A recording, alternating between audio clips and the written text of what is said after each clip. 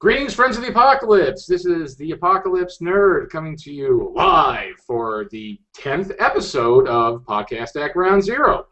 And number 10, yay, we've made it to double digits. We've run out of fingers. We'll have to move. We'll have to take off our shoes if we're going to have any more episodes.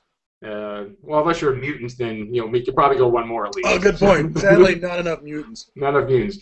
That is, of course, Adam Scott Glancy from Pagan Publishing, and joining us again this week, co-host is Michael Vorhola, the publisher of, or the owner-operator of... Owner-operator, man, I got it all right. The King of Siam, everybody! Michael Vorhola, owner-operator of Skirmisher Publishing and the publisher of D-Infinity Live magazine. We're having Mike on for this today because he does, again, apocalyptic gaming, and it's going to be relative and relevant, and it's been a long week, and it's only Monday to gaming. So tonight we are going to talk about my absolute favorite role-playing game of all time, Gamma World. Yay! So this will probably be one of many episodes related to Gamma World because there's just so much to talk about. So strap in, kids. Yeah, you're going to get a lot of Gamma World. Yeah, we're gonna get a lot of run out of this because even I would like to try in the future is maybe see if we could get Mr. James Ward somehow on here. I don't know if that's possible. I don't know if you would do it, but I would like to reach out and try. So, all right. So I'm going to kind of skip the news this week because again, I really don't have anything. I got one thing. Oh, go ahead. I got suckered into, well, I shouldn't say suckered, but I got suckered into downloading through my Xbox State of Decay. And so far I've only put about 30 minutes to an hour into it. But State of Decay is not terrible. State of Decay has more promise than most zombie games. It's kind of interestingly primitive. It seems they've done a pretty good job. The animation is sometimes primitive with characters wandering through each other and problems using the perspective on the camera, but the world seems fairly interesting so far. And, combat is clumsy. You're not a god just hacking your way through zombies. Your weapons wear out. Your ammo wears out. Your vehicles... Then why would I want to play it if I'm not a god? Yeah, exactly. You really... You can't just Rambo your way through it, which I kind of appreciate. You have to be sneaky. You have to choose your battles. It's tough. Yeah, because I got it as well. So I played a little bit too, and everything Scott said about it, it's true. It's very, it's more, more grounded, I would say. For lack of a better term on that. And I really like that you can switch between characters. That was a nice touch. Oh yeah, different characters. Mm-hmm. It's a pretty good game. State of Decay. Which also reminds me of, Xbox had a free rental. Okay, I guess I do got something. It had a free rental like 2 weeks ago. State of Emergency, 2011, a weak Crazies clone movie. Okay. It was okay for what it was. There was a couple of interesting little twists, but it was free. If you can see it for free, go ahead and see it. It's chemical explosion. People are crazy. A couple of characters. There was one really good line in the movie. I don't remember it exactly, but it was something to the effect of, because there's a couple survivors, married couple, and the guy's like, it's the apocalypse and you still got to be doing chores. Nothing's going to change that shit. Nothing's going to change that shit. That's not changing. There's actually been a number of foreign entries in the whole post-apocalyptic genre. And some are better than others. These European, German, and Spanish, and French post-apocalyptic movies tend to be a lot more low-key than American ones. But some of them aren't that bad. They're worth a one-time watch. And if you've got Netflix anyway, there's one I watched recently called Extinction. I've heard of that. I want to check that out.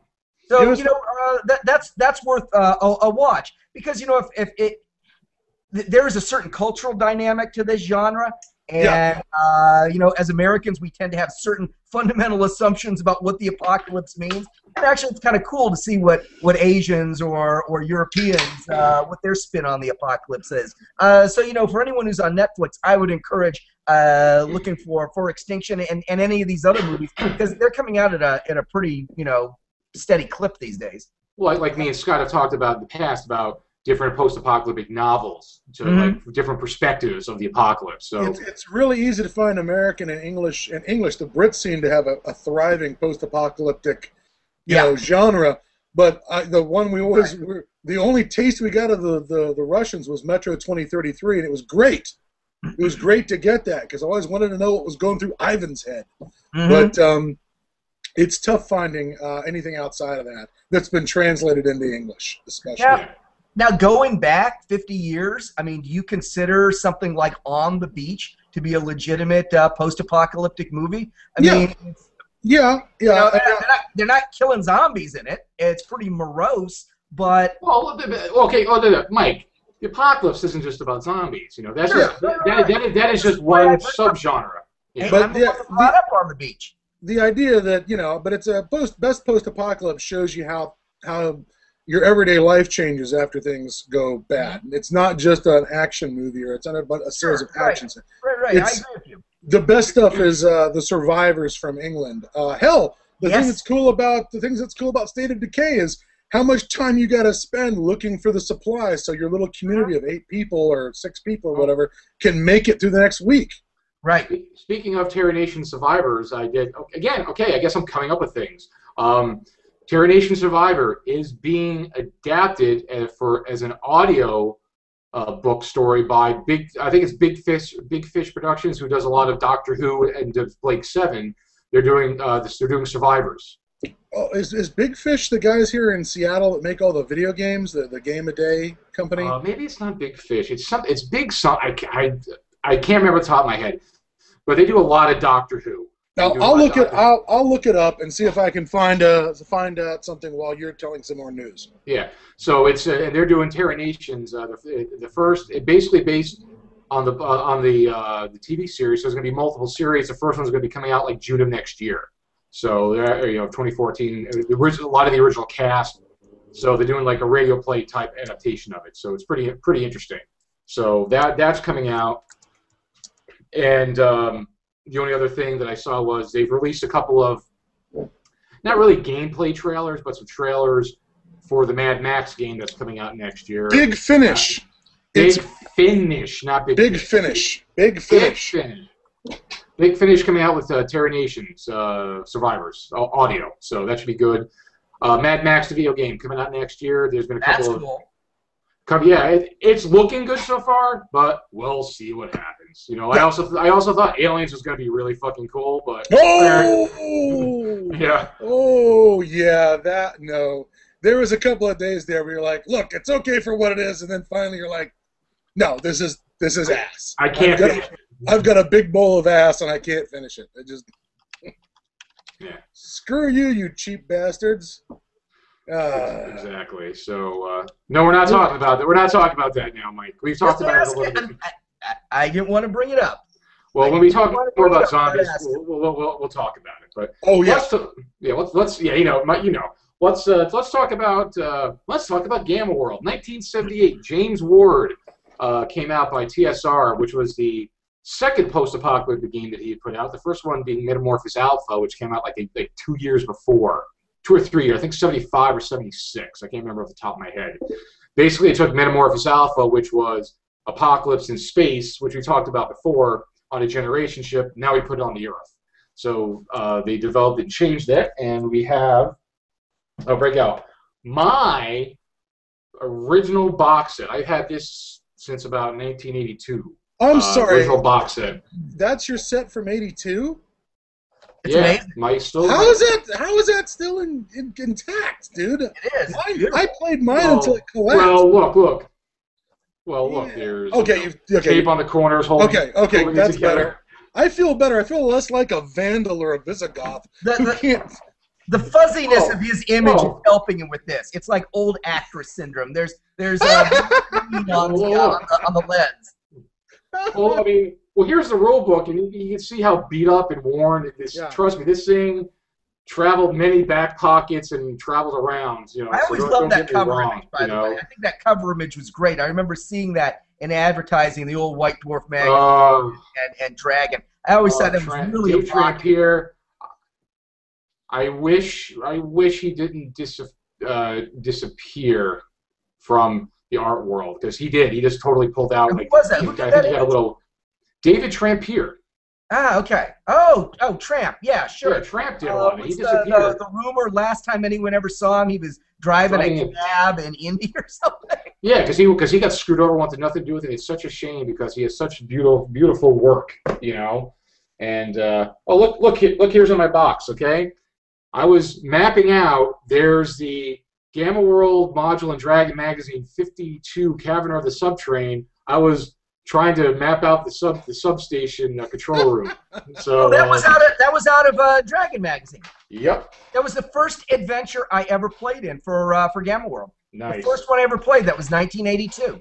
Yep. I still got characters in here. I got all kinds of shit. So anyways, this is one of the first games. I originally played D&D, I think once, and then next I started playing Gamma World. It was just a random thing. A friend of mine with my cousin, we played Albuquerque Spaceport. Was the first adventure I played. Oh, that one was always hard. Yeah, that was one that was geared for a total party kill. Oh yeah, but that was my first experience, and I loved the game ever since. So I just kept on playing it. We had ongoing campaigns. And speaking of Dave Trampier's work, I'm gonna have to flip my camera, take my camera off, and move around here. It's backwards, everybody, because the camera's backwards. But this right up here. No, it's looking forward. I'm seeing Gamma World is here, baby. Yeah, that's good.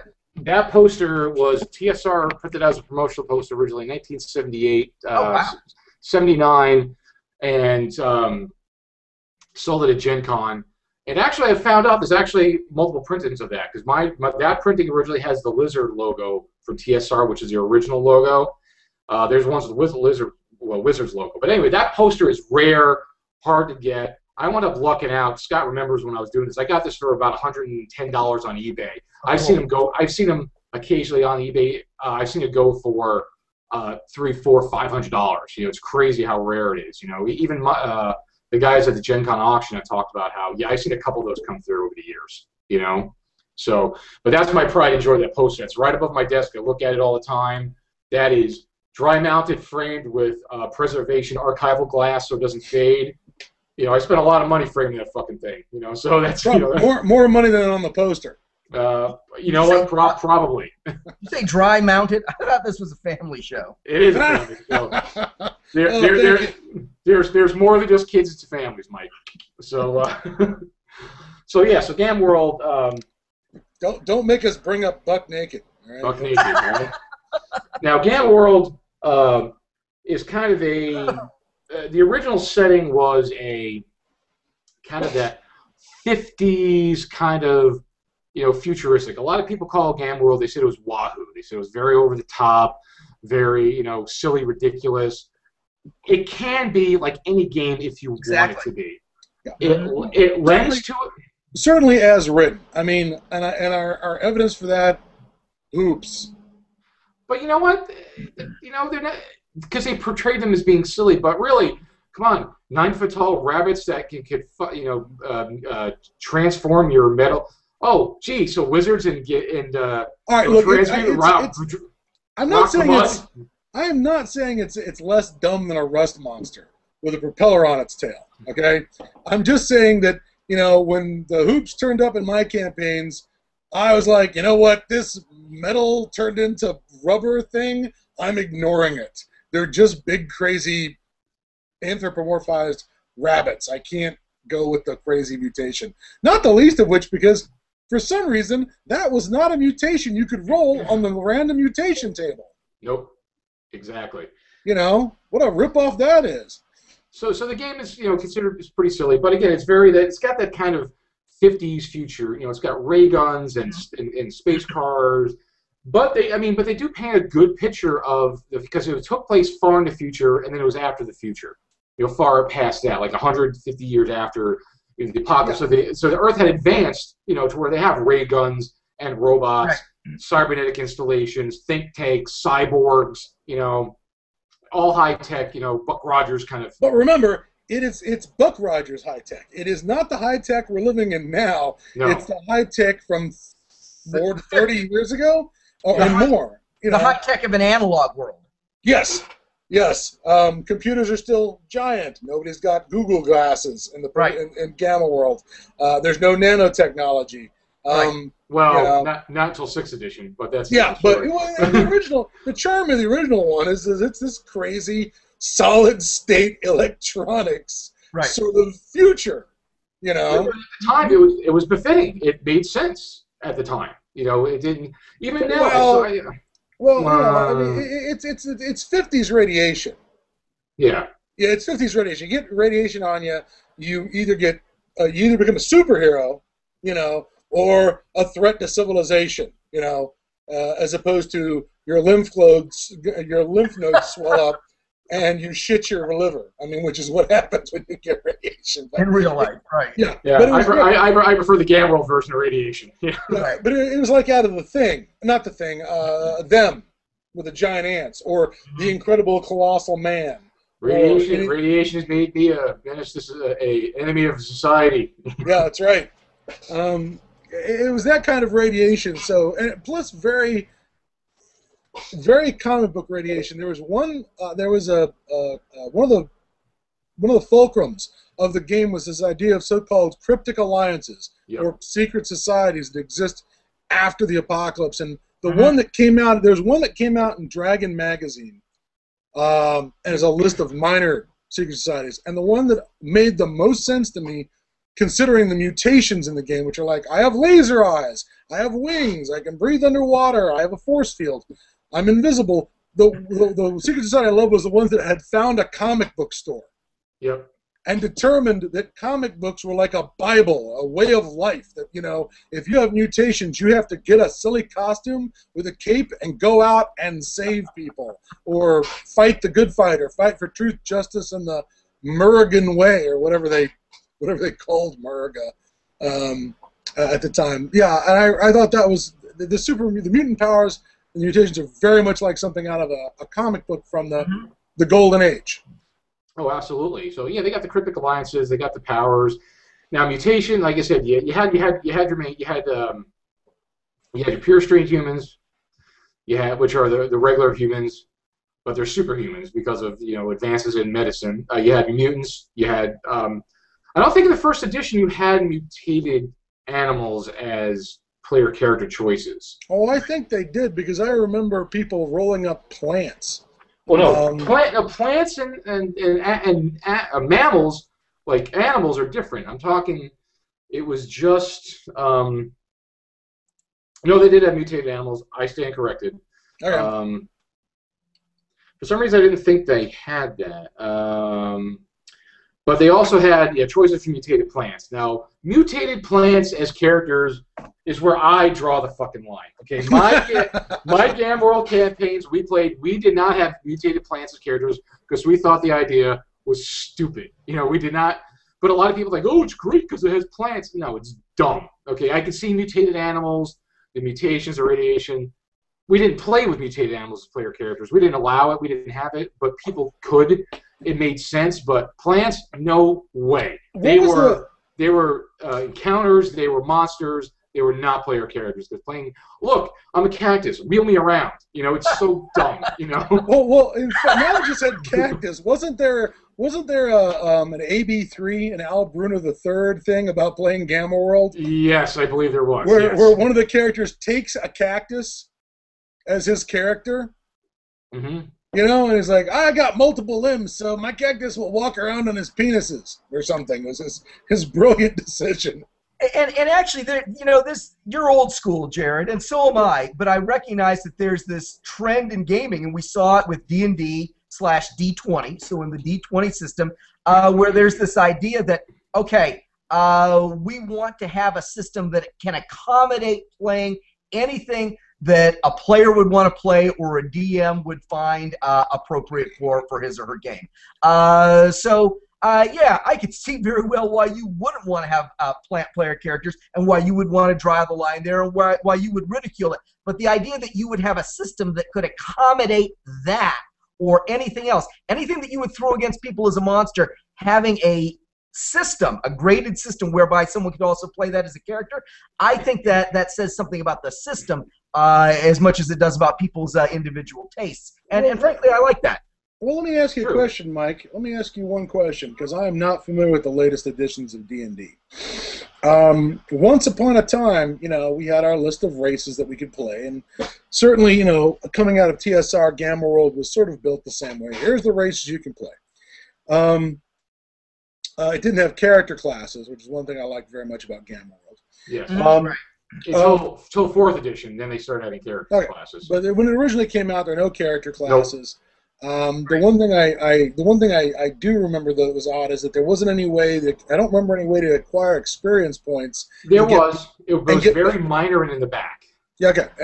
So you could get better at your attacks and things if you. Yeah, real base stuff. Okay, but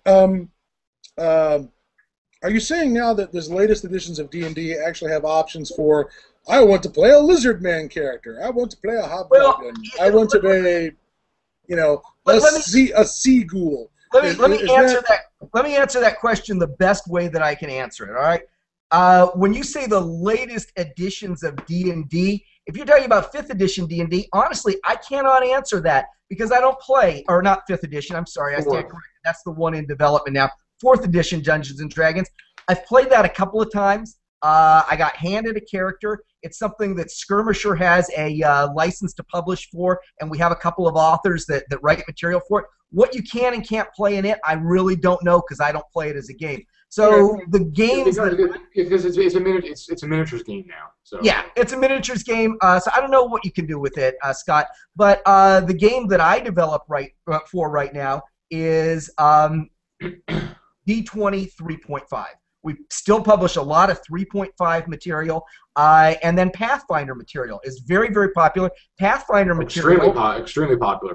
Pathfinder, which some people dub D&D 3.75, is a third-party system that's more popular than D&D 4th edition. And in those systems, you can in fact play a lizard man or a vegapygmy or anything that is available as a monster. When you look on the monster, hold on, did you say a vegapygmy?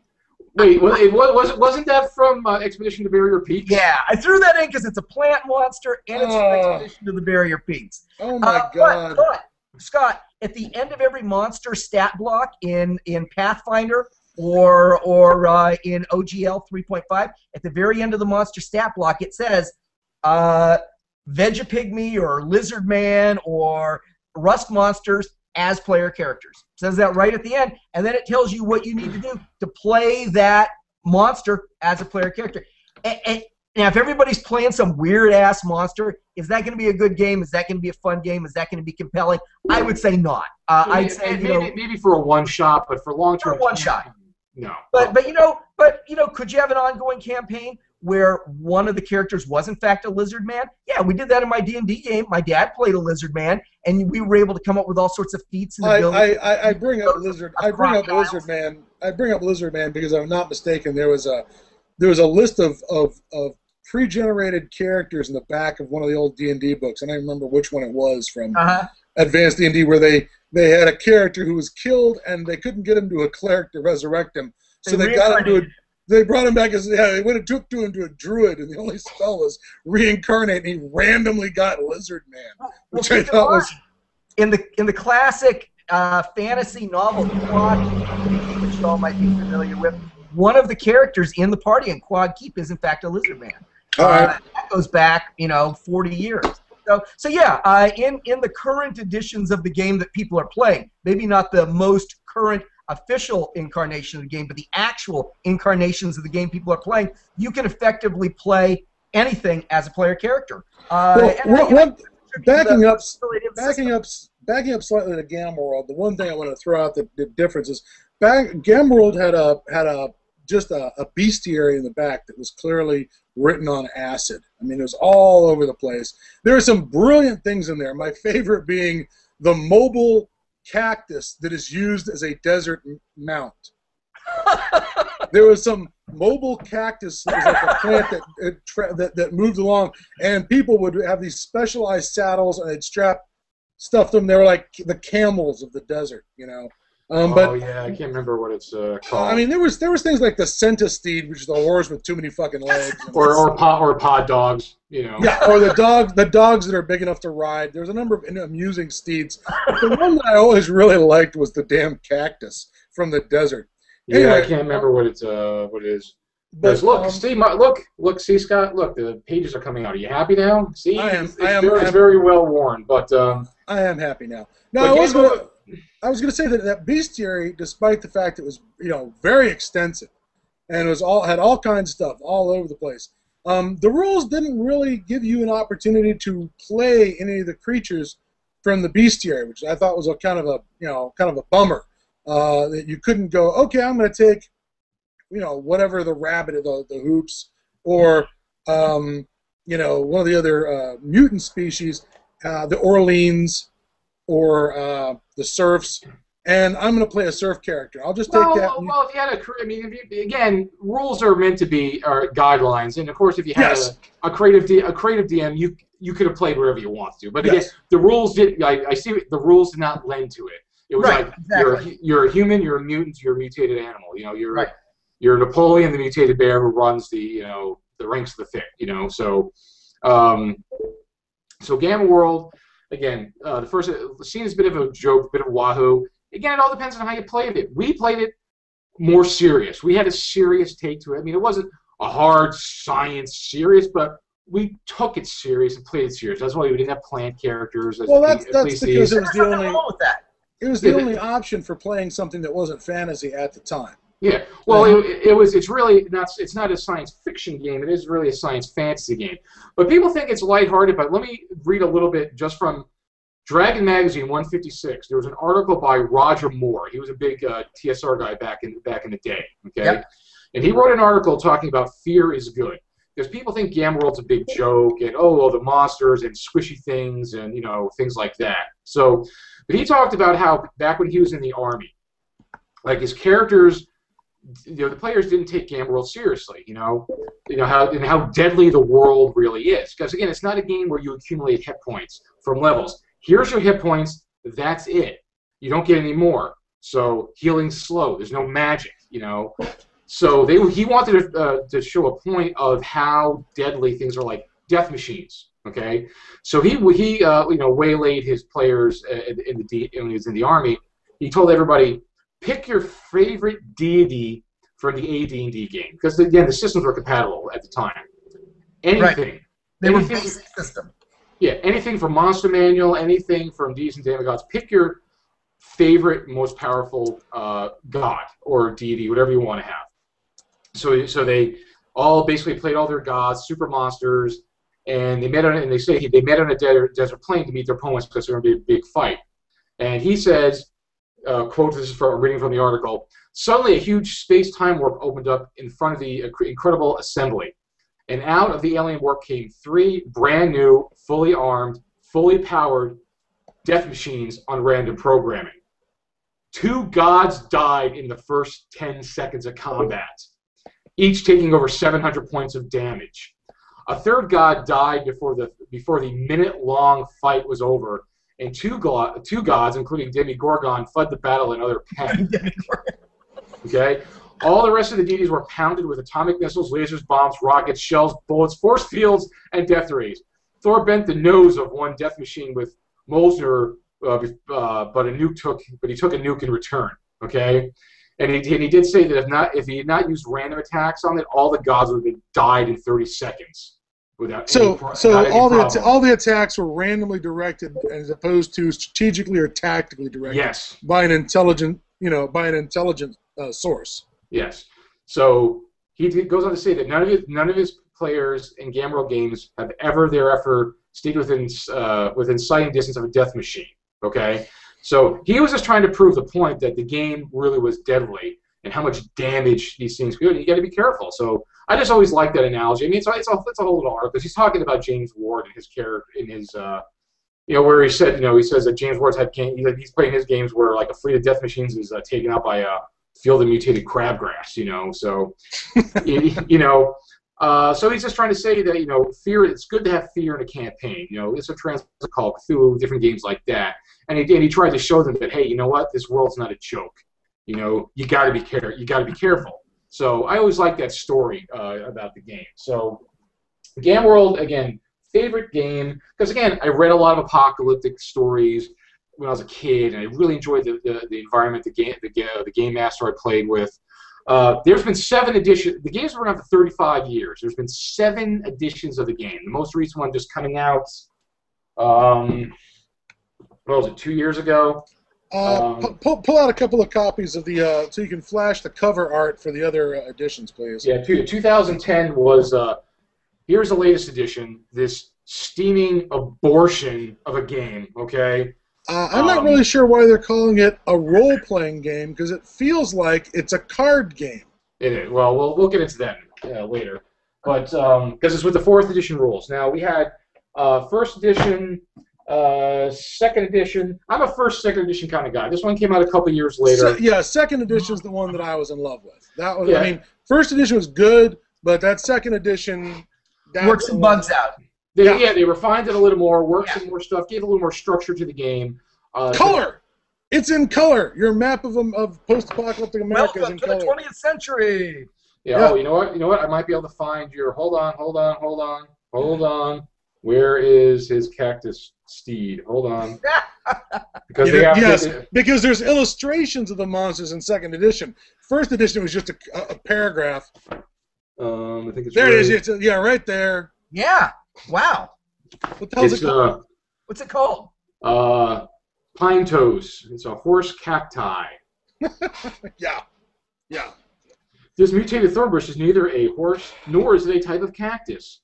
Anyway, so that's a 2nd edition, which is very close to the 3rd. We always kind of played a bit of a hybrid of 1st, 2nd edition. 3rd edition came out number like 80, I believe 86. It came out. Oh yeah.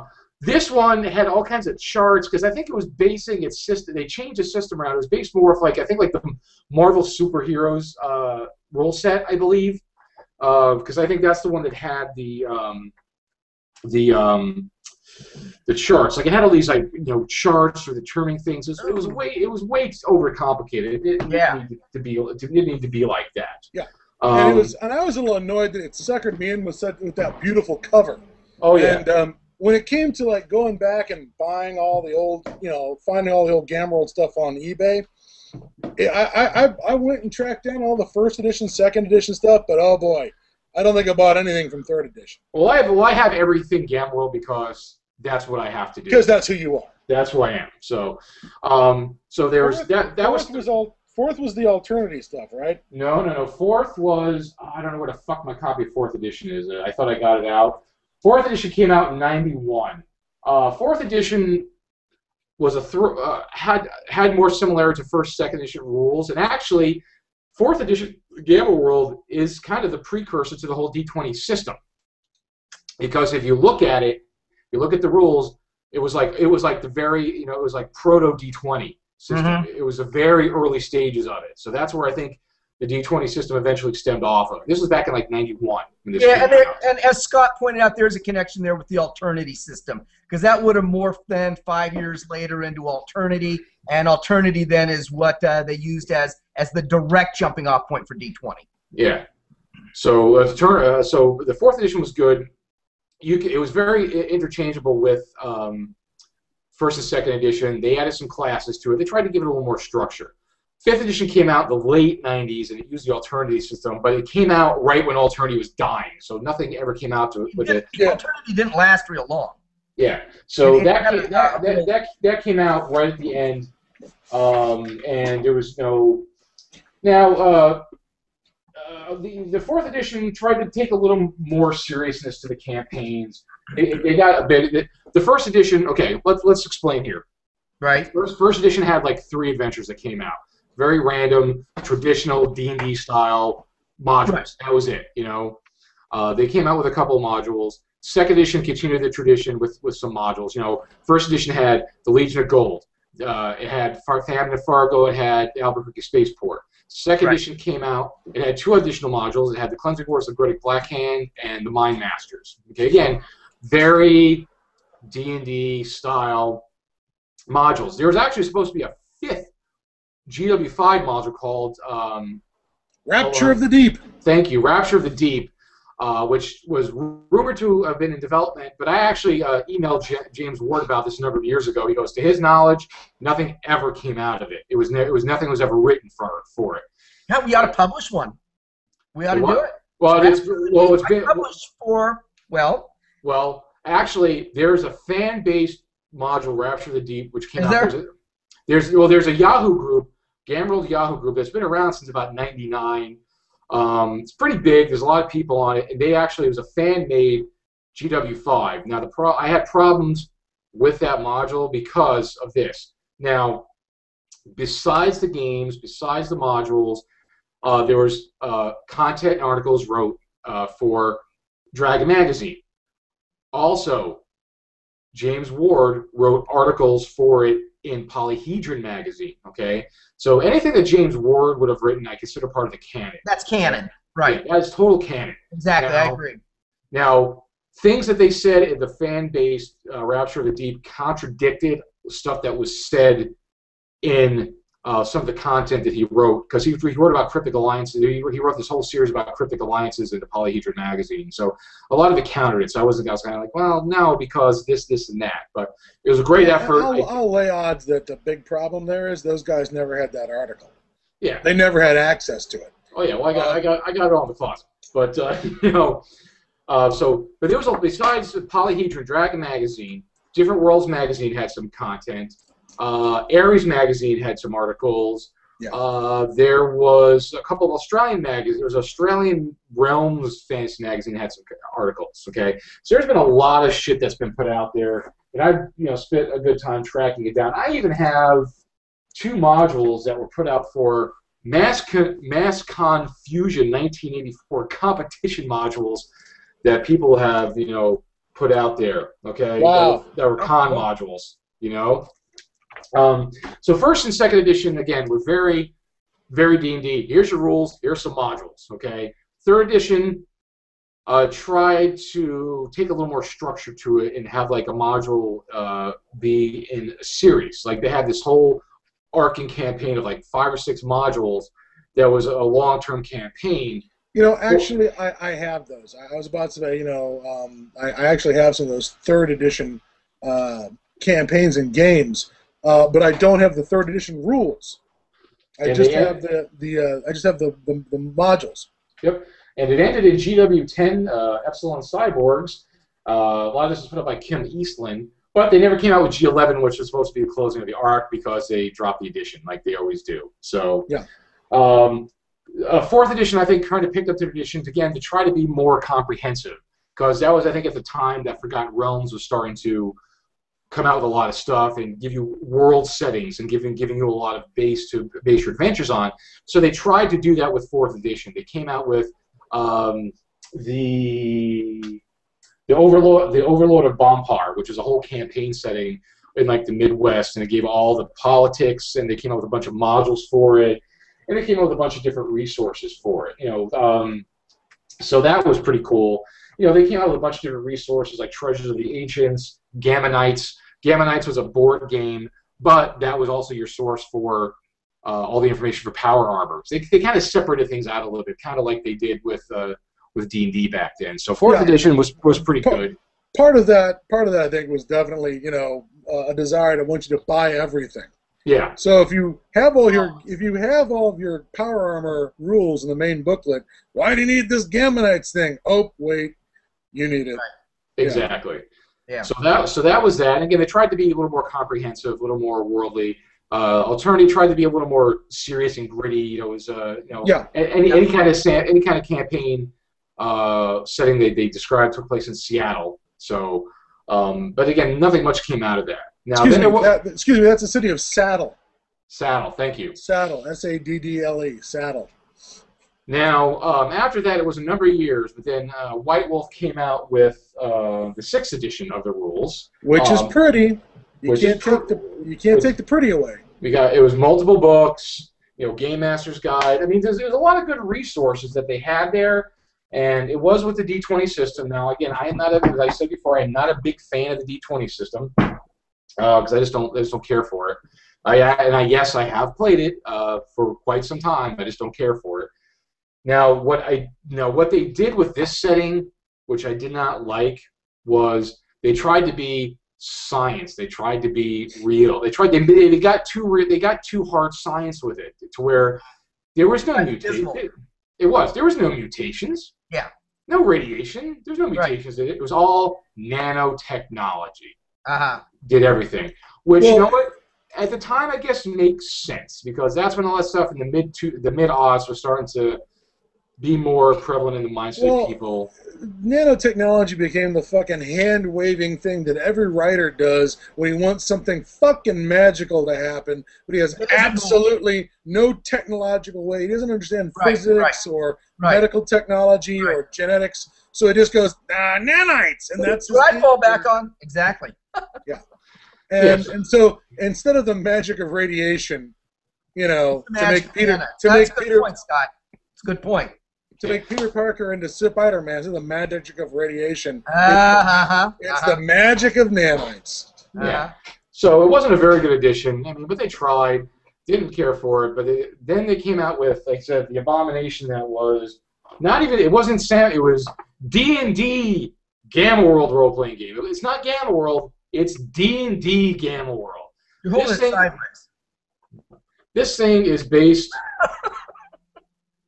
This thing is based on the 4th edition D&D rules, which, again, I've never played, but I've had them described to me at length, and boy, does it blow, okay? Because they really are trying to get the... They were really trying to get the game... They were trying to get the computer game across. Like, look, it's like playing, it's like playing World of Warcraft. Except it's not. This is 4th edition D&D, though.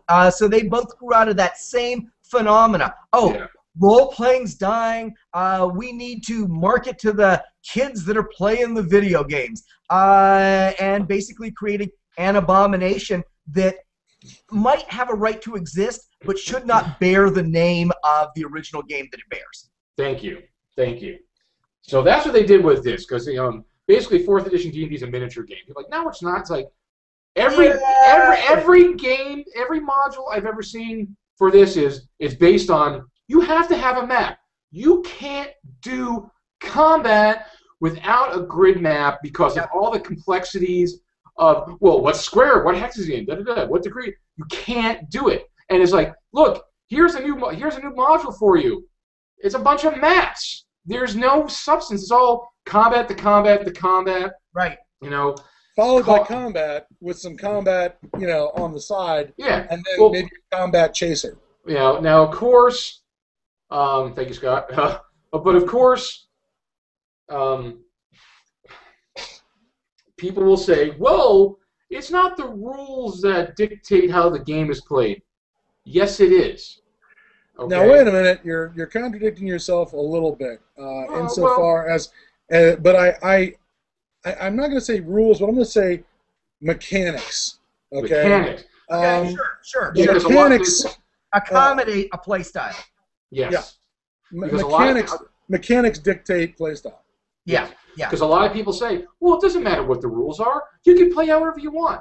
Right. But then why did you buy this particular rule set? And why are the rules written like that? The vast majority of the people who are introduced to a game are going to play it according to the way the rules were written. Yes. Yes, you can change. It's like, but if you're going to change it so much and play by your own rules, make your own damn game. Now, but you're buying the rules for a reason. Now it bears mentioning, now that we've gotten to the end of talking about the various editions, it bears mentioning the retro clone versions of the game that are now available. Yes, that when people went out and decided they're going to make something like Gamma World, they didn't stray too far from second edition and first edition. They did not. So there is, in fact, a company called Goblinoid Games. They do a game called Mutant Future, which is a retro clone, a retro-devised version of Gamma World using open source documents, and it looks very much like a cross between first and second edition Gamma World. It's like the game that you sort of hit upon, Jared. You know, a hybrid of those two early editions. It's actually a great game. It's a lot of fun. It can be played as gritty or as whimsical as you want. And if anyone's interested in checking it out, Goblinoid Games has a free graphics-free downloadable version of it on DriveThruRPG. So people can actually download a copy of that for free. Oh yeah, isn't there like a free gazetteer of the world where you can for Mutant Future where there's like a big primer on? I don't know. I will say that Skirmisher Publishing and D-Infinity Magazine, that we publish a lot for Mutant Future. We have a license to publish for it. It's sort of a subsidiary license to the D20 license by a circuitous method. So, you know, here's a recent copy of D-Infinity Magazine, and every issue we have a couple of articles that are Mutant Future articles, which read like early Gamma World articles. And in this one, in fact, we have an entire adventure. There's an entire adventure in this magazine set in the ruins of a mall, of all places, culminating in the food court.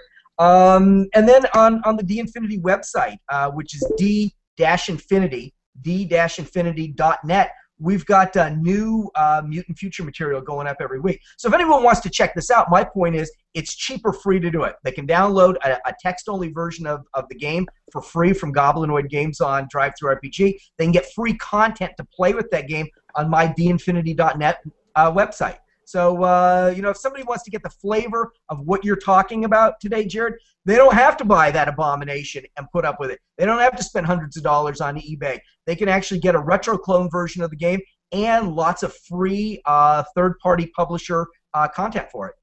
Excellent. I would also throw out Darwin's World. That is your name? Yeah. Now I believe actually I'm looking at this, and I believe what I'm looking at is I was just trying to look up some stuff on my computer about Darwin's World. I think there we go. Yes, there is a Darwin's World gazetteer that you can get for free, which is a PDF document that is 1.7 megabytes. Let me just see how many pages long this bad boy is.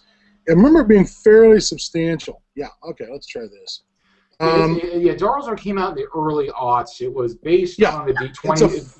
Based on the D20, it's a D20 system, and there's some fairly.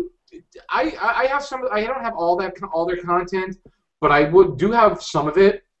There was one module that they came out with, which I thought was great. Was Metal Gods. It was basically going to like some kind of. I think I've got that. Some kind of cybernetic installation and robots, and it was very Gamma World, you know, because the game is kind of Gamma World-ish. It's just a different future. It's like. But you can go to. I was going to say you can go to DriveThruRPG, and there's a gazetteer for Darwin's World. So if you want to like read what their campaign background and their world looks like, there's a great deal of material, and it's like a 40-page free document. You can just download from DriveThruRPG, and it was done by a company called RPG Objects, and the author is Dominic Covey. And again, very retro Gamma World, absolutely worth a look. If you're interested in sort of not hard sci-fi post-apocalypse. If you're looking for a post-apocalypse that looks like Gamma World or Thundar the Barbarian. Mutant Future, Darwin's World, and again, it's all this again. Like folks, we were talking about before we went on air about is Gamma World still relevant in this day and age of computer games and role-playing games? Absolutely. It's like you know what? Because why would there be 7 editions? Why would there? They keep trying. They keep trying to get it right. Again, the last edition. Well, I'll talk about that at length and what's bad about that another time. Let's talk about why Gamma World is still relevant. And I think that because they're still putting out editions. Number one, and people are still copying it. People are still copying it. If there are retro clones, that means that people are yearning for the best that game had to offer. Yeah, there's still retro clones. They still love it. People still want it. They still want that. They want that that style, that feel of the game. It might not be Gamma World per se, but it's that world setting. Yeah, you know? exactly. And also, Scott had mentioned that it's there's even like Fallout, for example. Yeah, I pushed influenced. Fallout. I pushed Fallout at Mr. Wallace. I think I ran across it first, and I was like, "This is really close in a lot of ways to Gamma World, in that the mutations are, sort of. There's plenty of off-the-wall mutations. There's plenty of robots. It's a future with, Buck Rogers-y death rays and atomic-powered cars and battle armor and all that kind of and plasma guns.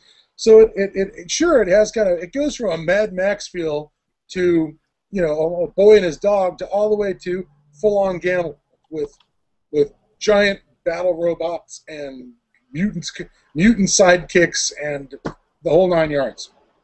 Yeah, and certainly that seems to have held through all the way through Bethesda's use of the license for Gamma World. Bethesda's use of the license for Fallout. It really does feel like a retro future apocalypse. Oh, yes. Buck Rogers' world blew up. Yeah, the 50s view of the future, which is kind of how the first edition kind of was. Black ray guns and things like that. So, yeah, it's still very relevant to today. All the retro clones, all this. I mean, you can look up Gamma World on Google, and you'll come across so many different fan sites, so many different things that people put out. There was another version. It wasn't it was what the fuck was it called? It was another clone. It was a clone during the D20 era that did Robin Laws do it? I think it was Robin Laws. I can't remember. That is not ringing a bell. But what you think? It was Robin Laws. It was one of those guys in that crew that put out a version. Basically, I think it was around the same time that the Gamma World Sword and Sorcery came out, and it was I'm looking it up right now. He's got Jack Vance on his bibliography, or his bibliography. He's got Jack Vance's Dying Earth role-playing game. Which is really fantasy. He did put out something. I can't remember what it was called. Vance did, but it's Raider. Let's see. Dying Earth is supposed to be far-flung future, but it's a future that's so far-flung that magic has been reinvented. It is pretty much straight fantasy. The spell-casting system from D&D is actually directly based on descriptions of spell-casting in the Dying Earth books. He did a little writing for the Underground RPG, but Underground is a dystopia. He also did that. He also did some work on Over the Edge, but that's also a dystopia. I'm not spotting anything out of his. Describe the system. What was it? What did you think it was? It came out in. It was in a magazine. It came out in a magazine. It was it was during the D20 era. Omega World. It was called. Jonathan Tweet. It was Jonathan Tweet, not Robin Laws. Okay. I told you it was in that crew of guys. Omega World came out September of 2002. Dungeon Magazine in Polyhedron 153. It was very Gamma World. It was supposed to be very Gamma World like D20. It was before the White Wolf edition. So there you go. So there was that kind of that not official edition, but it was kind of a very Gamma Worldish type game. For the D20 system came out. So, so it's very, again, you look up Gamma World, you find all these fan sites. There's still that Yahoo Gamma World group, which is very active still to this day. It's been around for like 14 years. I even run a Gamma World page. I try to put, I post when I can, but a lot of people like it. So there's people out there who still like the game, love the game. You get the old grognards like us who like it, and you probably don't have as many newer folks as we'd like, but just looking it up, Omega World has a small mention on the main Gamma World web page in Wikipedia, and it is written 2002. Tweet wrote it, came out in Dungeon 94, Polyhedron 153. Got the thumbs up from the old school Gamma World fans. Yeah, so Gamma World, again, very relevant still. Again, they came out with the 7th edition, which again is 4th edition rules. I was actually at Gen Con when they were actually doing the launch. launch meeting of it, and I did actually get to ask the questions. And actually, it's on video me asking the question of why did you go? Because so people know, they didn't just go back. They took it. 7th edition is a joke. They took it from the stance that Gamma World is a joke. It's not serious. Right. The jokiest thing to me was, and it was like it stood out to everybody, was that combat was randomized to the point where it was like a fight between Yosemite Sam and Daffy Duck. Your character's abilities, your character's powers, your character's mutations, right, were randomly drawn as a hand of cards. Is that what they were? At the beginning of in 1st edition, just to play devil's advocate here. No. You randomly redeal those powers every combat round. Oh! Well, I don't know if it was every combat round, but basically... How horrible. That's asinine. Well, but every combat round... You have all these cards, and it's like your mutations will change from combat to combat. Your weapons will change from combat. It's kind of like how in the 4th edition, between combats, you're completely healed, and you're ready for the next combat. Game. What? It's like an arena game. It's like an arena combat game. That's it. And it's like everything's completely random. That's not a role-playing game. I don't think you can play a pure strain human in this game. It's all about I'm a Yeti cockroach. But it's worse than that, because you're not a Yeti cockroach next time. Yeah, you have to redeal everything. There's no character. Well, that's why they say that it's designed for, when you don't want to play your serious D&D. They said your serious D&D campaign. This is something that's just too serious for you. Yeah. If you don't want to play your serious D&D campaign, you can use this as a one-shot. Because it's not designed for long-term campaigns. Because no one's going to want to play it twice. That's why it's a one-shot. Yeah, it's ridiculous. Just go ahead right there. And when I was listening to these guys, they're talking about how they're fans of the game and the original and da-da-da-da-da-da-da. And I asked them, I go, then why did you design it completely goofball, wahoo, over the top? And what'd they say? The short answer was, and I respect him for saying this, because that's what we were told to do. That's orders from corporate. Orders from corporate. He was completely honest. And I think it was Keith Baker or Tom, I can't remember his name. I can't remember who it was. I actually wanted to have breakfast with him the next. I actually had breakfast with him the next day, and we talked about it. He was a nice guy. After they spent a romantic night together. Yeah, well, Keith Baker's a real nice guy. Yeah, he's a real nice guy. He says, he's smart. He's like, this is what I had to do. This is what they told me to do. My paycheck said do this. My paycheck said do this. That's why they went. But again, it's a steaming pile of garbage. It's awful. Everything's random. It's terrible. It's like, then they come out with the expansions, more maps. It's awful. I mean, some people are probably like, "Oh, I love it. It's great." You know what? Fuck you. Okay, it's a piece of crap. It's. Jared, you're not on trial here. Just because you think it's a piece of crap doesn't mean that anyone's gonna think less of you. In fact, if you were in love with it, I would want to be checking you for lobotomy scars. But okay. It's a bad game. Jared, something that struck me as an epiphany some time back was that we all know that you've got a certain class of fanboys in our industry, and what makes a fanboy cool is not anything he's ever done. What makes a fanboy cool is what he thinks of what other people have done. So a company like WotC will come out with something that's a steaming pile of crap, and a lot of people are going to say, it's so wonderful, it's so great. They've got to say that. They've got to say that to validate their own existence. So you don't, and that says something for you and Scott and me. But some people are not going to be critical. They're going to be uncritical of anything that comes out because they feel that that's what they have to do to validate themselves as a fan of the industry overall, and that's kind of pathetic. They're the same people that slam third-party and small publisher stuff. That's true. Yeah. Now, the one thing I do like about the game, and I've talked to Mike about this kind of extensively, is the cards. Okay. Now, don't get me wrong. I don't like the whole you got to buy all these cards to be collectible. You don't have the cards to be this special random mutation thing. I like the idea of cards because it's a throwback to, if you remember, D&D in the early '90s did like spell cards. Okay. Yeah. Yeah.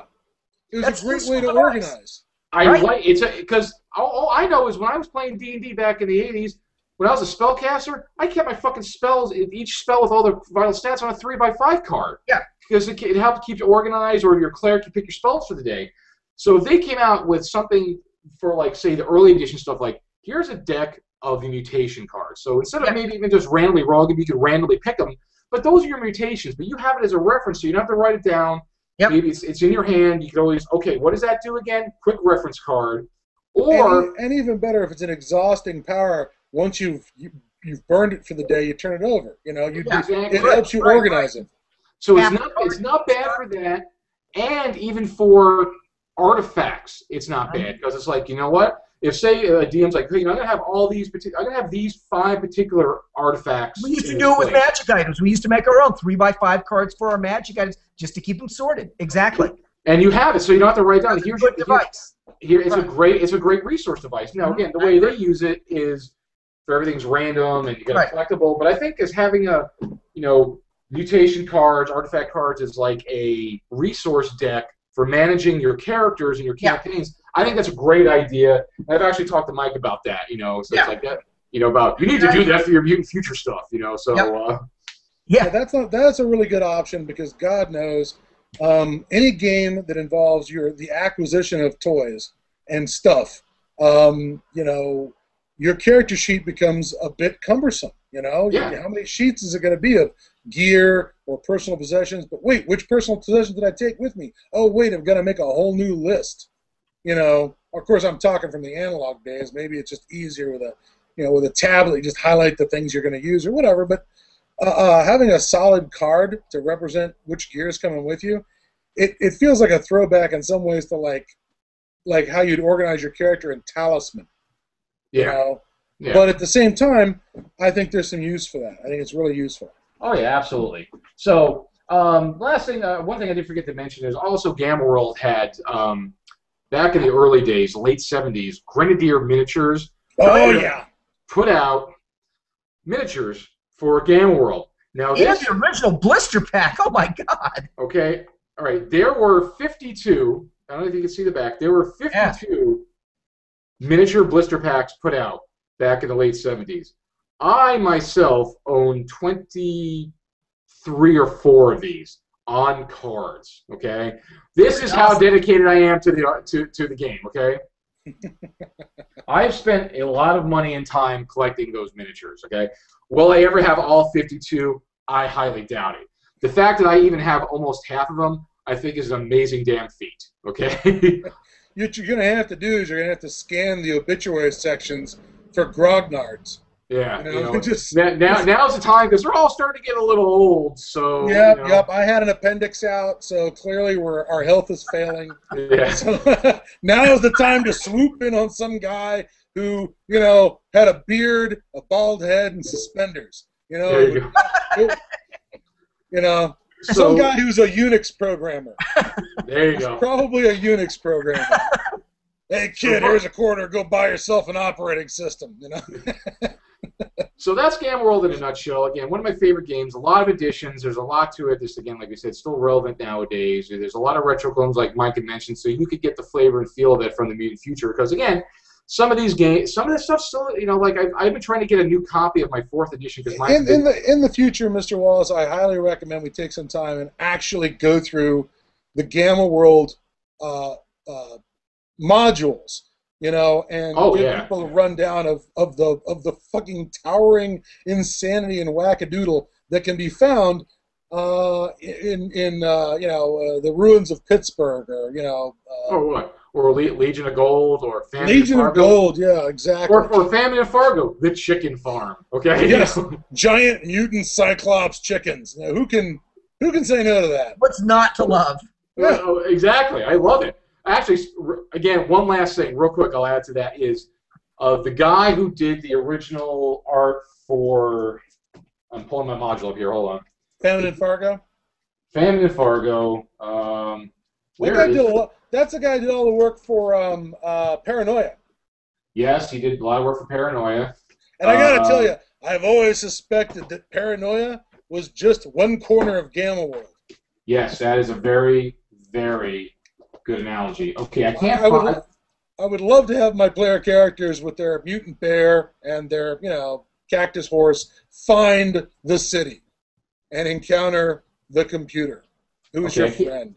All right, I can't find it, but are you looking for the Famine in Fargo? Famine in Fargo. The artwork, the cover was done by Jim Holloway. Again, one of these old school guys, like Jeff D. Okay, here's Famine in Fargo. Okay, that what you're looking for? Let me back it up. So what are you looking for in it? Yes, that is. You're too close. Back it up. Back. Very good. Okay, that right there. That good image. That is a quintessential Gamworld. That screams Gamworld right there. Yeah, okay? It does. Now I've emailed Jim Holloway's. He has a handler who filters his stuff. Says that because Jim has kind of redone, like a lot of folks now, like Jeff D is actively doing. They're like redoing their old art because a lot of it's disappeared from the TSR days. Jim Holloway, who did this cover, is. I asked him. He says he plans to redo that piece and also sell them as prints. So I've been emailing the guy. He says, well, bug me every once in a while. So every 3 to 6 months, I send him an email. But Jim's very busy, with regular work, like doing for miniatures. And he says it's on the back burner. But eventually, he's going to supposedly redo that cover and do prints of that. I am foaming at the mouth waiting for this. I would love to have that. If he doesn't get around to it soon, I might just go, how much is it to commission it? Okay, I'll take an original piece. I don't care. Okay, let me just point something out. I cracked open Famine in Fargo just to sort of see if I could find where it gave the credit for that artist. Was it Jim Holloway? It's Jim Holloway, right? Okay, so I'm looking for that, and then suddenly I realize I'm paging through it. And I'm like, huh. They're not listing the artists in the credits. There just says, designed by TSR. I mean, they give the author's name, and I'm not seeing. But then suddenly I notice that some of the illustrations have names on them, and holy shit, some of the illustrations are by Tim Truman, who did Scout and Tecumseh and some of these post-apocalyptic comic books we were mentioning last week. Tim Truman used to work, Jesus, I guess he was one of these guys in the middle of the 90s that was working for some of these independent publishers. And yeah, the comic book Scout that we mentioned was one of them. But holy crap, here he is in the misty dawn of time in 82, doing illustrations for TSR. I'm kind of blown away by that. Nice. So hopefully he'll do that, and then I could get my grubby paws on it, and I could put it up on the wall next to my Gamworld is here poster. So I've also mentioned to Jeff D. It's like, are you gonna redo your Gamworld stuff? He's like, don't worry, there's a lot for me to do. So hopefully he'll get around to doing the Gamworld stuff. He's gonna redo everything because he goes from one Kickstarter of redoing his original art to the next. So if he hasn't done it yet, he is most assuredly going to. Oh yeah, I can't wait. And like I said, like we talked about, when eventually we do a trip out to Houston, to visit you, we're gonna do a gaming tour and see, because a lot of these guys are in Texas. Jeff's in Texas. A lot of them are. He's in Texas. Diesel is in Texas. Diesel's in Texas. Yeah. Yep. Mm-hmm. Yep. So I want to see these. Steve Jackson Games, of course. Austin. A lot of people are right in the Austin area. They're within like a 50-mile radius of where I'm sitting right now. So yes, Austin, the West Berlin of Texas. So I want to, get out there so I can be a raving fanboy. Oh, do you Gamworld art for me? Do you Gamworld art for me? So anyway, so yes, I'm completely and totally obsessed with Gamworld. Again, it's a far-reaching game, like I said before. A lot of additions. We'll go deeper into some different Gamworld stuff, down the road. So. All right, like I said, I'm going to stop us here because we hit an hour about 5 minutes ago. Okay, no problem. So okay, fine, then no problem. But like I said, I think I said at the beginning of the podcast, the first episode, I will talk a lot about Gamworld. I could talk about it for hours and not stop. So we're going to force a stop on me. So again, great conversation, guys. Thank you, Mike, for joining us. I appreciate it. Because I like throwing in, some other people once in a while just to kind of add to the mix. And games are what I do. So. And games are what you do. So it's very relevant that you're here and you do the retro clone stuff. So I thought it was, good to have you on. Glad to pitch in, always. So again, I don't really got any, no closing words for me except for. No, we're out of here. We are done. No closing words. Play Gamma World.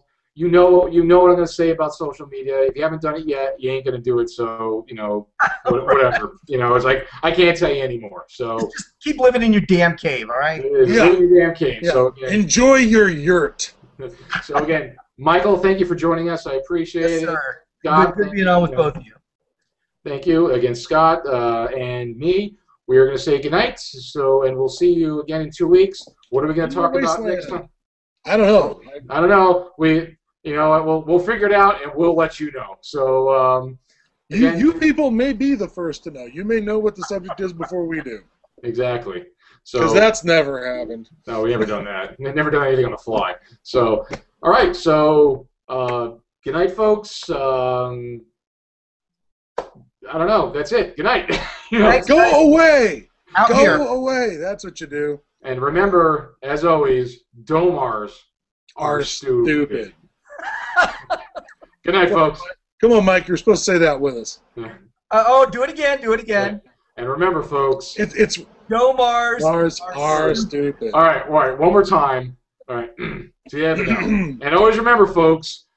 Domars are stupid. Wow, we're terrible at this. We really are. We're like you think I'd have more rhythm for an ex-Catholic. All right. Good night, folks. Goodbye.